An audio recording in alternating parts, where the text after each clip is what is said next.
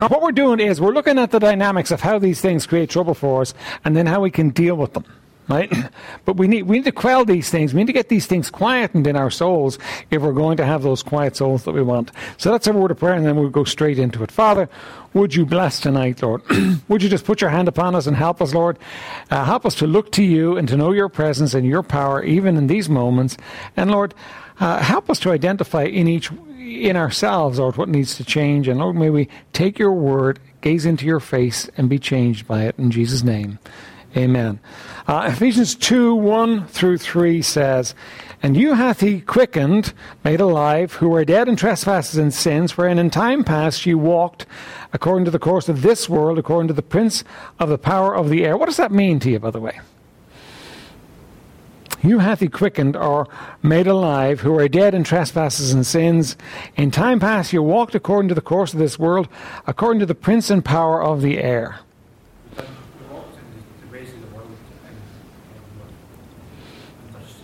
Okay, so the world is under Satan in that sense, and what we did was we walked in his ways. We walked in the ways of the world. We walked under Satan, and that's the way we lived. Now we have to face that about ourselves. There's no escape in that one. You know, that it wasn't just that we were good people who had a slip and were bad for a while. We were rotten to the core, and we were following Satan, and God stepped in and quickened us. God stepped in and brought us to life. If you're saved tonight, it was a Class A Level 10 miracle. And it doesn't matter what you did before you were saved. Just the fact that you're saved is a Class A Level 10 miracle. You know, you may have had a life where you were in addiction and you came out of it and you think, well, that's a miracle. And that is a miracle. But you know what? That's not the biggest miracle that happened. The biggest miracle that happened is you were a sinner following Satan on your way to hell, and Jesus stepped in and changed all of that, and now you're going to heaven. It's the greatest miracle that man can ever know, when God steps in and does that work, right? When he walked according to the prince and power of this world, according to the power of the air, the spirit that now energizes the children of disobedience, among whom also we had our life, our conversation in times past, in the lusts of our flesh, fulfilling the desires of the flesh and the mind. All right, so three thoughts coming out of that. This is what we were.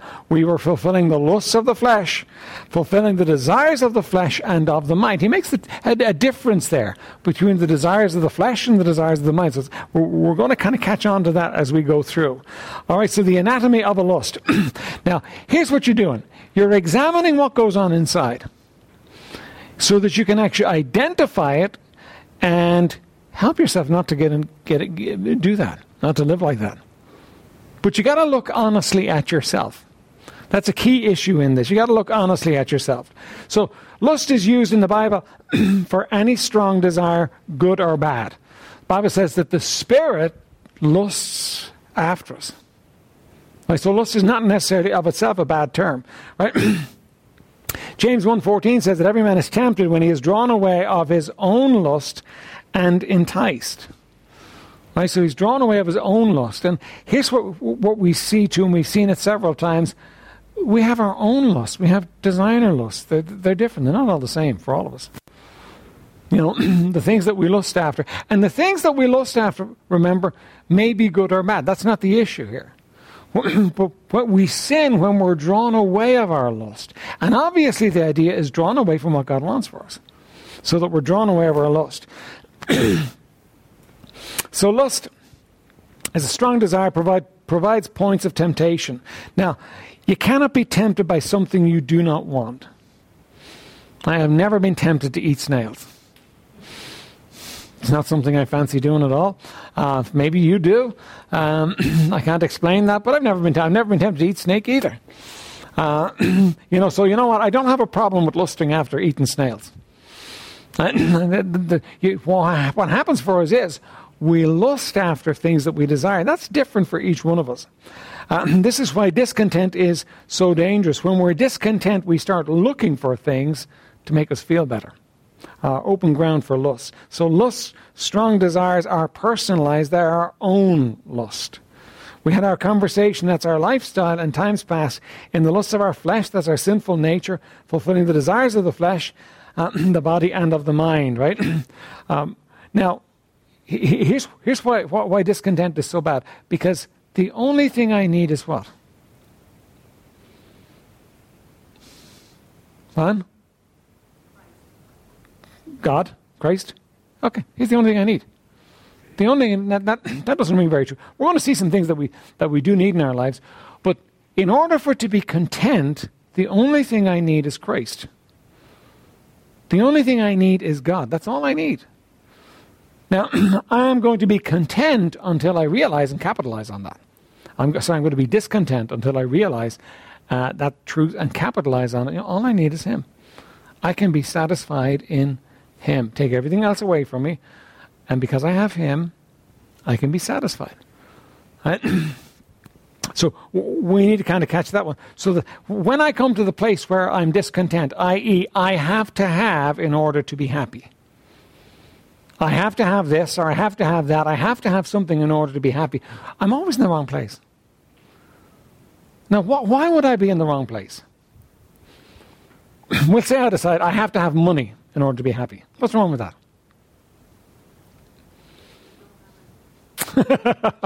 Okay, you don't have any. But what's wrong with that? If I come to the place where I have to have money? Greed. Okay, it's greed. Okay. Pardon? Loving the wrong thing, yeah. What do we say this? I have to have a spouse. I have to be married in order to be happy. You're making the demands? Let me ask you, is it true? Is it true? Do I have to have a spouse in order to be happy? Was Jesus happy? Did he have a spouse?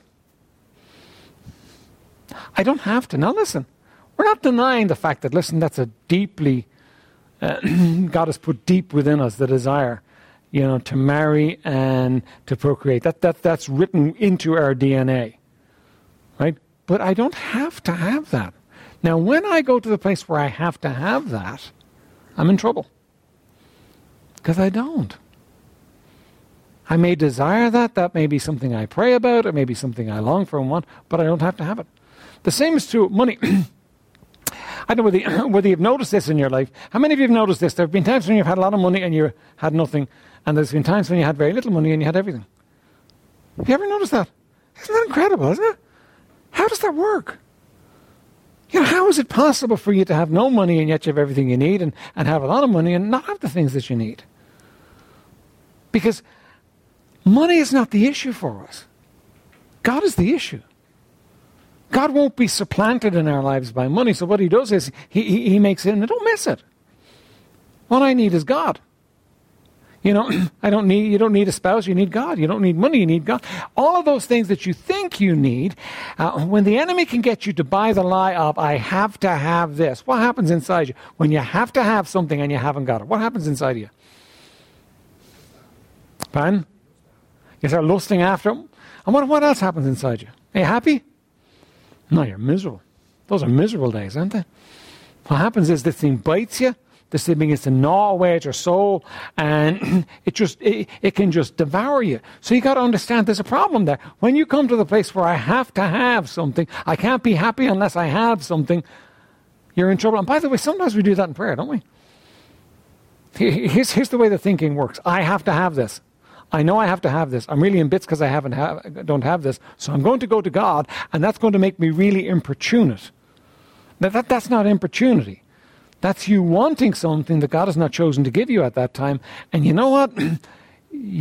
What you're doing is you're making a hole for yourself.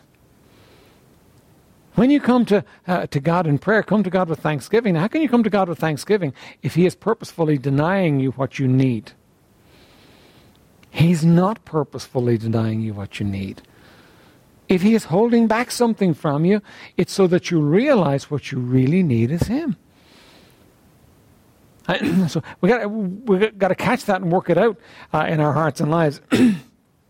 Every time I come, we've seen that over and over again. Much of the noise in my soul is caused when I come to the place of, I have to have. No, I don't have to have. I have all that I need in Christ. I have all that I need there. There's a lot more he could give me. There's a lot more I might enjoy. There's a lot more I might desire, but I don't have to have. I have all that I need in him. Right? Okay, number 2 there. The desires of the body. These are appetites that we are born with as part of our human nature. Right? A desire for food and oxygen. All right? So you come to the place where you say, hang on a minute, I need food to live. Right? Now, is needing something in that sense and lusting after it the same thing? Is it? All right, let's tease through. What about the desire for sleep? Well, what about the desire for sex after reaching puberty? I mean, those things kick in. Those are, you might put this way, those standard equipment that come with the human being, right? They're part of who we are, part of how we're made, and so on, and they are part of how we are, right? Here's the deal: when I come to the place where I'm lusting after one of those things, I'm going to do wrong to achieve it.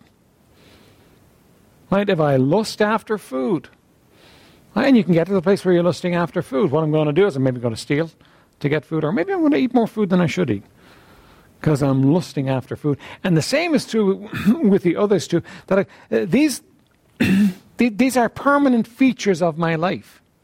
They can't be eliminated. They come with my model, but they do have to be controlled. They have to be controlled. I don't let my body dictate to me what I'm going to do in any of these areas. If I let my body dictate, I'm in trouble. We'll see that here in a minute, right? So, 1 Corinthians 9 verse 27 says, "But I buffet my body and bring it into subjection, lest that by any means, when I have preached to others, I myself should be a castaway." Now, this is the Apostle Paul, right? And he says this, he buffets his body, he beats on his body. Now, he didn't mean he physically beat himself. That wasn't what he was talking about. But what he was talking about was he didn't let his body have what it wanted to have. And he didn't let it control him. Paul controlled his body didn't control him. That was the way he lived his life. That's an important lesson for us to learn, that we need to control our body. Now, Paul, the Apostle Paul, who was a superstar as far as Christianity is concerned, was afraid that if he didn't, he would become a castaway. That if he gave in to the lusts and the desires of his flesh, he would end up being a castaway. He would end up being destroyed as far as Christian service is concerned. Now, do you think that should speak to you and I too? I think it should. I think that should speak to us. We need to understand. We're born with these desires. That they are just standard on the model. Right? You buy a car, you can buy a car, and you can buy a car with extras on it. But if you buy the standard car, what you get is your bodywork, your 4 doors, your seats, your engine, your gearbox, and so on. You get the basic model, standard, all the standard bits on it. Your standard model comes with certain desires that you have to have, but you need to control them. They can't be eliminated. You need to control them. You need to be in charge. Food. You need to be in charge of your desire for food. If you don't, what's going to happen is it's going to do you damage, right? Now, see there, the flesh, the sinful nature can appeal to the body to fulfill these bodily cravings outside of God's laws. Wrong purpose, wrong time, wrong way. Like, what can happen is your body can say, I want this. I have to have this. And therefore, I'm going to do it, even if it's not right. Even if God's not pleased with it. Even if it's not the way that God agrees I can do it. Now, what's happening there is your body is in control, you're giving into it, and you're letting it override what God wants for your life. If we look at that in the area of sex, I mean, there's a place for it within marriage, and outside of marriage, God says it's wrong. It's just wrong. And inside of marriage, it's honorable. Outside of marriage, it's worthy of judgment. And, people so often think, I can get away with it, and I won't get caught on this thing. Everybody else, this is the way life is. No. God says it's worthy of judgment. So what happens is that when you do something that's God said is worthy of judgment, judgment comes with it because that's the nature of it. And God doesn't have to step in and kill you to do it. There's just judgment that comes in with it. So you can't do it. If you eat too much food, lust after food, and eat too much food, there's judgment that comes with it, isn't there? And you put it on around your waist. It makes life hard for you.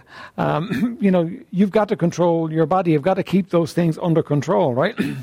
But the flesh, the sinful nature, can appeal to the body to fulfill those cravings outside of God's laws. Doing something that's outside of God's law. I'm hungry. There's food over there in the spar. I have no money. Sure, I'll just slip over. Nobody will see, and I'll put a sandwich in my pocket and nobody will know. You know what? That's fulfilling that desire outside of God's laws. And there's judgment that comes with it always, right? Now, here's something you need to catch a hold of. Repeated indulgence in bodily cravings results in habituation. They call it homeostasis, right? And here's what happens. When you do something regularly, your body gets used to it and expects it. Are you familiar with that thought? Now, if you do something regularly, your body gets used to it and your body begins to expect it, expects you to do it. Right? If you eat regular meals at regular times and you eat the right kind of food, you know what? Your body gets used to it. Let me ask you this. How many have been on a health food diet or a good diet and so on, and then you've eaten something sugary after and it tasted horrible? Anybody experienced that? I mean, it's dreadful. When you've been eating right, sugar tastes awful. It's just incredible. If you've been fasting and you put something sugary in your mouth, I tell you what, it'll give you a rush, but it's not nice. It's horrible. Right? So, what happens is, when you treat your body right, your body expects to be treated. Now, when you treat it wrong, it expects to be treated wrong. It gets used to it and expects it. Okay, if I go to McDonald's every day, and what do they call it? Supersize a meal every day for lunch, you know what? My body's going to demand that every day. Give me a sandwich. If I'm doing that for a month and you just give me an ordinary sandwich, with tuna or something on it, and I'm thinking, is that all? My body gets used to it and demands it. Okay, if I sleep 10 hours a night, my body gets used to it and demands it. Isn't that what happened to you over the Christmas? You had extra time, you got some extra sleep, you didn't have to get up early in the morning, so, you came to after the Christmas and the alarm clock went off and it felt like the middle of the night. It just felt awful. It was the middle of the night. How could anybody expect you to get up at this hour of the night? Your body gets used to it. Your body gets used to it rapidly. Right? And so what you can do is you can actually teach your body to get used to certain things. So that when you're doing the wrong thing with your body, you're teaching it to get used to it. You're creating lusts and desires. If in the sexual area you do the wrong thing over and over and over again, what happens is your body gets used to it. And your body's now demanding it. You got a problem. And what people will do is they'll say, listen, particularly guys will say, well, I'm just a man. What else can I do? Well, what you've done is, there was an appetite God given. There's a proper way to express that appetite. But when you actually take and you do wrong with it, your body gets used to a certain appetite, and now you got a problem. But we create the problem. So many of our problems we create for ourselves. And you'll never get victory till you recognize the fact that I've created this problem myself. When it comes to eating, you never get victory till you recognize, I created this problem myself. Let me say this about diets, right? And some of you will probably kill me for saying it, right? But I'm going to say it anyway, right? Listen, diets don't work. Now, here's why they don't work. Because you end up being on diet after diet after diet after diet after diet. Diets don't work. What works is you letting the Holy Spirit control the food you're eating.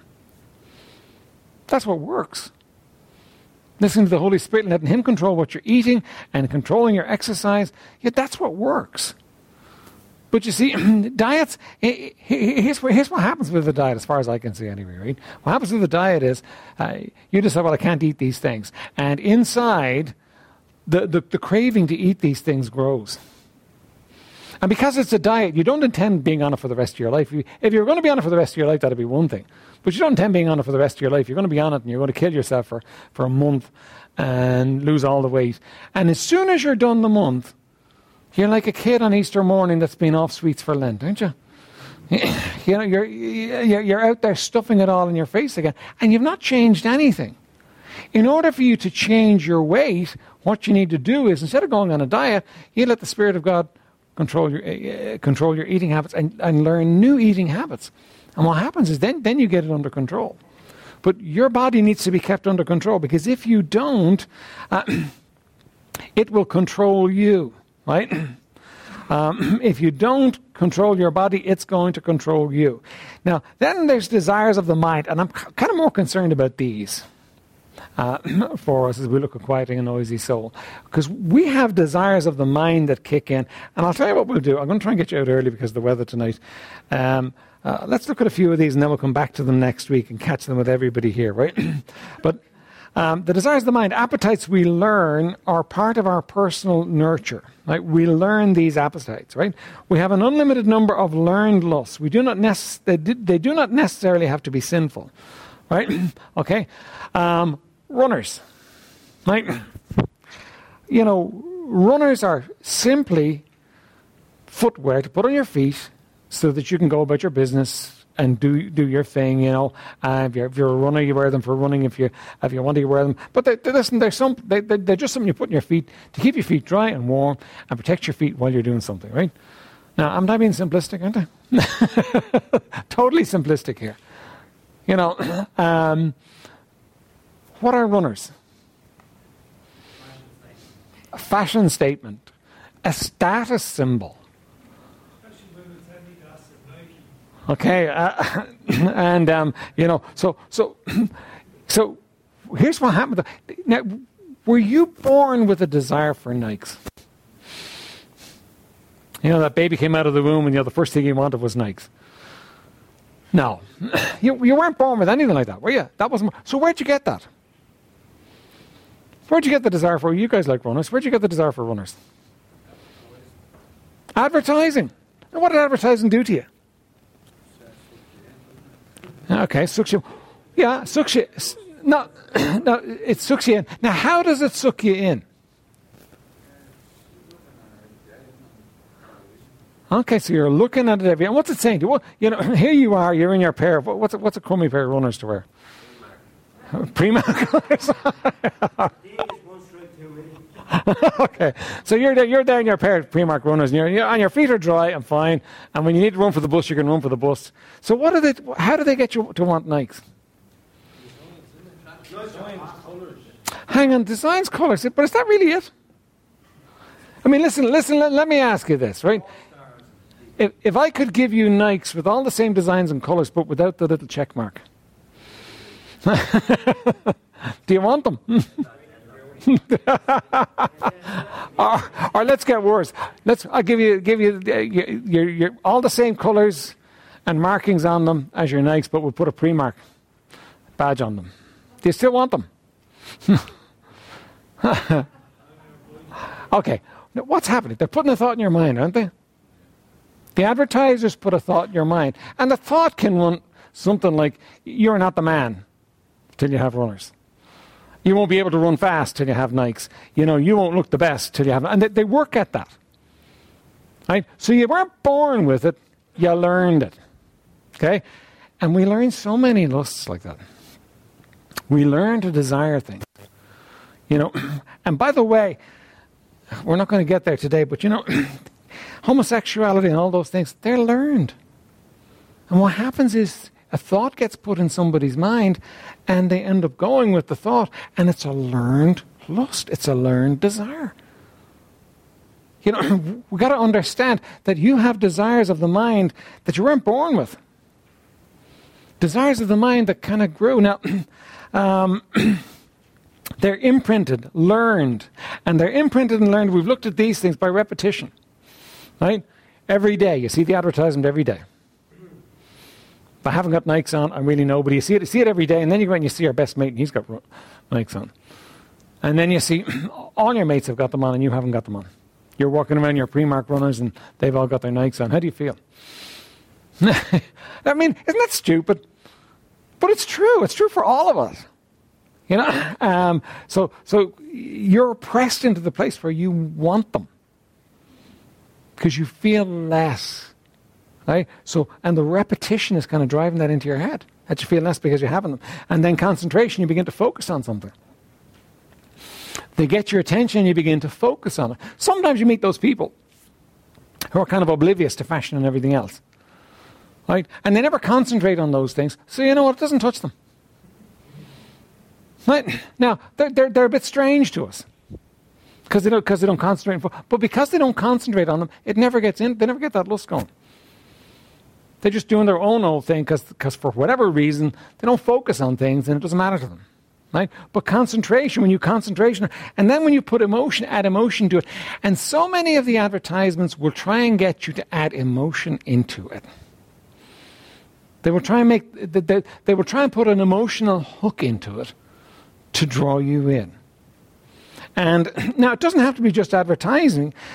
So many areas can do this where you learn desires and you think about it, repetition in your head, and you concentrate on it and you get emotionally attached to it, and all of a sudden you want it with a passion. We can do it in relationships. You know, let me say this to you. Right? I honestly think that what Hollywood works on doing is they work on making people fall in love with the movie stars. And so they develop emotional attachments to people they don't know and never will know. But every time they see them, they get a buzz. They get a happy feeling. And we can do that in life. We can do that with somebody in our circle. We can develop attachments. And what happens is we've got now a desire, a lust. And it doesn't have to be bad in the sense that it's sexual or that. It's just a lust, a desire for something that's not being given. And it's all in my head. All in your head. You think these things, and you think yourself into them, and you think yourself out of them. Right? Okay, let me prove this one to you. How many of you can remember something in your life you thought you'd die? Something or someone that you thought you'd die if you didn't have? And you're not dead. You didn't get them, and you're not dead. How many of you can remember something like that? Someone or something you thought you'd die if you didn't get it? Listen, you know what?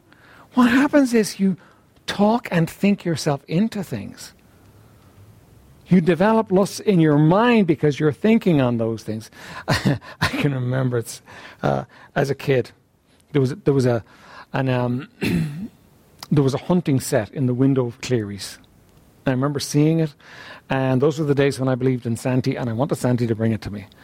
And you know what? I thought about it as a kid so much that I knew it was getting it.